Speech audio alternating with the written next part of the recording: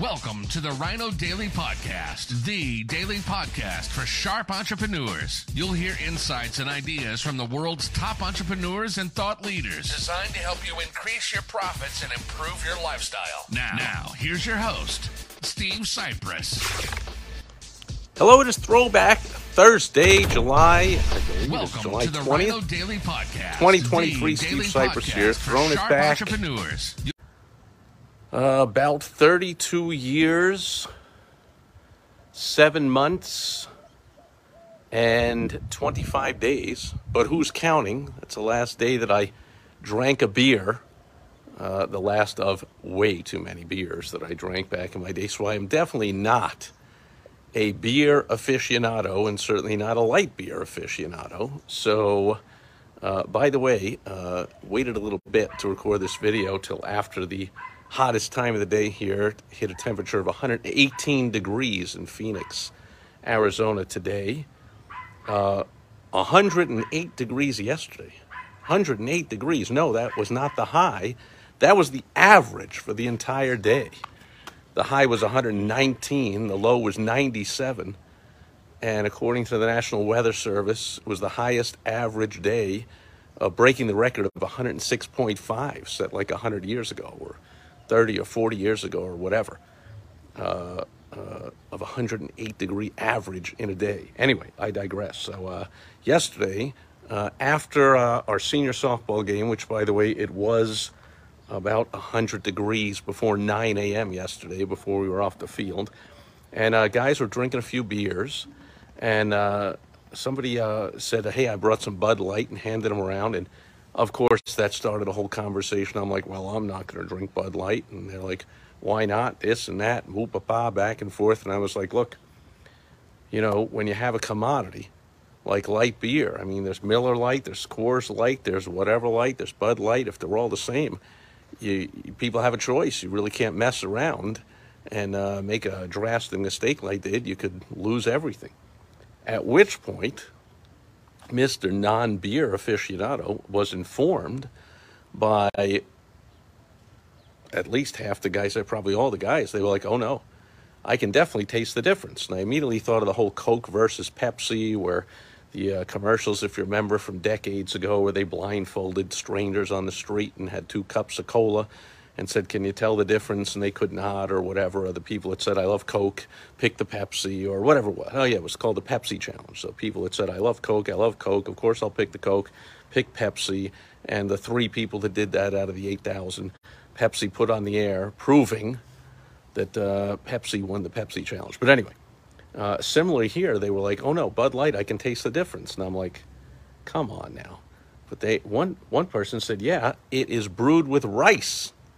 It's a rice beer. And rice is lighter, fresher, easier to drink, goes down easier, crisper taste, all this kind of stuff. I was like, now, again, not a beer aficionado, so I guess I should have looked it up. I don't know if that's true or not. I believe that's true. Now the guys were saying the same thing. And I'm like, well, there you go.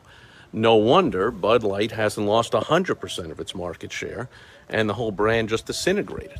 Because I should have known, if it actually was a commodity and there were other light beers that all tasted the same, it would lose pretty much all of its market share. Instead, it's only lost a tremendous percentage. Again, I should have looked it up. It's lost like 40, 50% or whatever of its market share. I think last I heard a few weeks ago, it dropped from the #1 beer in America to number 9 or something, and lost the tens of billions of dollars of market capitalization based on their stock price dropping like crazy. And the end is nowhere in sight, because there were people yesterday saying, I still drink light beer. I don't care about the politics, even though I disagree with their politics.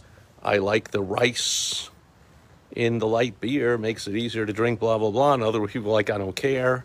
I will drink something worse or tougher to drink or whatever, because I'm so staunchly against their politics, whatever.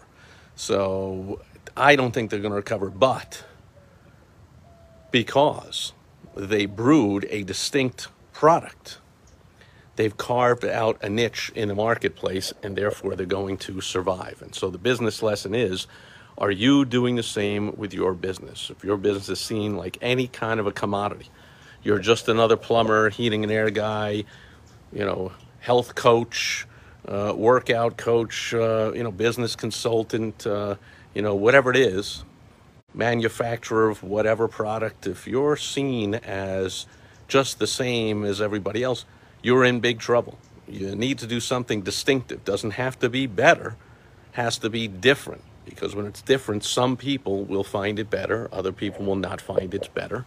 And so guys were talking about like, oh, but rice is, the reason they use rice is it's cheaper than using the expensive, I forget what, barley, hops, whatever. They were talking about all kinds of beer stuff. And they were like, that's why it's a cheaper beer, and they just want to milk more profits out of it. They charge the same price even though it's cheaper to make that way. And other people like, no, the rice makes it better, and other people like, I don't like it with the rice. I like beer that has real beer with the malt or hops or barley or yeast or whatever the heck they were talking about. So again, you want to make your product distinctive, different. If it really is all the same, I consulted to a heating and air guy years ago. I'll never forget. I asked him first question, tell me, I was making up his ads. I'm like, what makes why do people choose, what's the number one reason people choose you over another heating and air guy? And after like what seemed like an eternity of deer in the headlight silence, he just looked at me and said, I guess I'm the closest one. Like, ouch. Now, of course, I did my consultation and pulled out of him something unique and was able to write his ad and revolutionize his life and his business because the phone started ringing off the hook. But without me doing that, I had a feeling, and I confirmed it through consulting with thousands more business owners. That's often what local business owners, how they feel, that like their location makes a difference and nothing about them or their business. And if that's the way you're looking at it, then that's the way your prospects are looking at it, and you are in danger of being seen as a commodity and therefore being able to compete only on price, which is a race to extinction. If one competitor lowers their price to compete and then the other one lowers it some more and the other one and they go back and forth, of course you're just driving yourselves into extinction and going out of business by lowering your price until neither one can make a profit. So do something distinctive. Doesn't have to even be like Bud Light did with the ingredients or how your product is made or what it's made of or how you do the product. Can be anything at all. Could be a lot. We don't have time to get into a lot of things. Somewhere you can go is www.thewowstrategy.com, and you'll see a free training video I made for you so you can find out how to decommoditize your business, how to stand out from the competition so you can start to get and attract all the ideal clients you want. www.thewowstrategy. I don't even know the name of my own strategy. It's www.thewowstrategy.com. Something I talk about all the time here too, so you don't have to get the free training if you want, if you think it's too expensive. Just kidding. You can stick around here, and over the weeks and months and years, you will learn a lot about it. Or you can take the shortcut and go to www.thewowstrategy.com, watch that free training. You can even get a free consultation with me, and I'll help you implement it into your business so you can not only survive, but you can trounce the competition. And no matter what happens in the economy or in your business or the time of year or whether the temperature is ridiculously hot or anything at all. And that'll do it for Throwback Thursday, July, I think the 20th.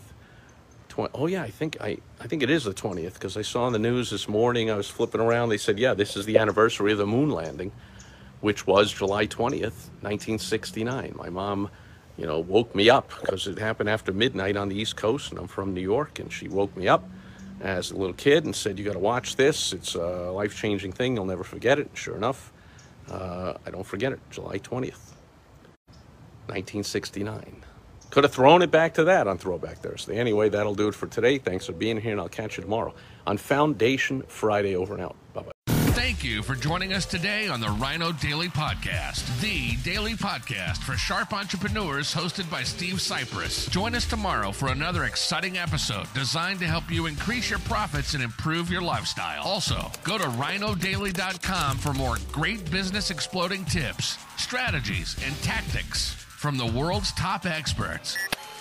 Plus, snag your free copy of Money Making Monthly magazine. Goodbye.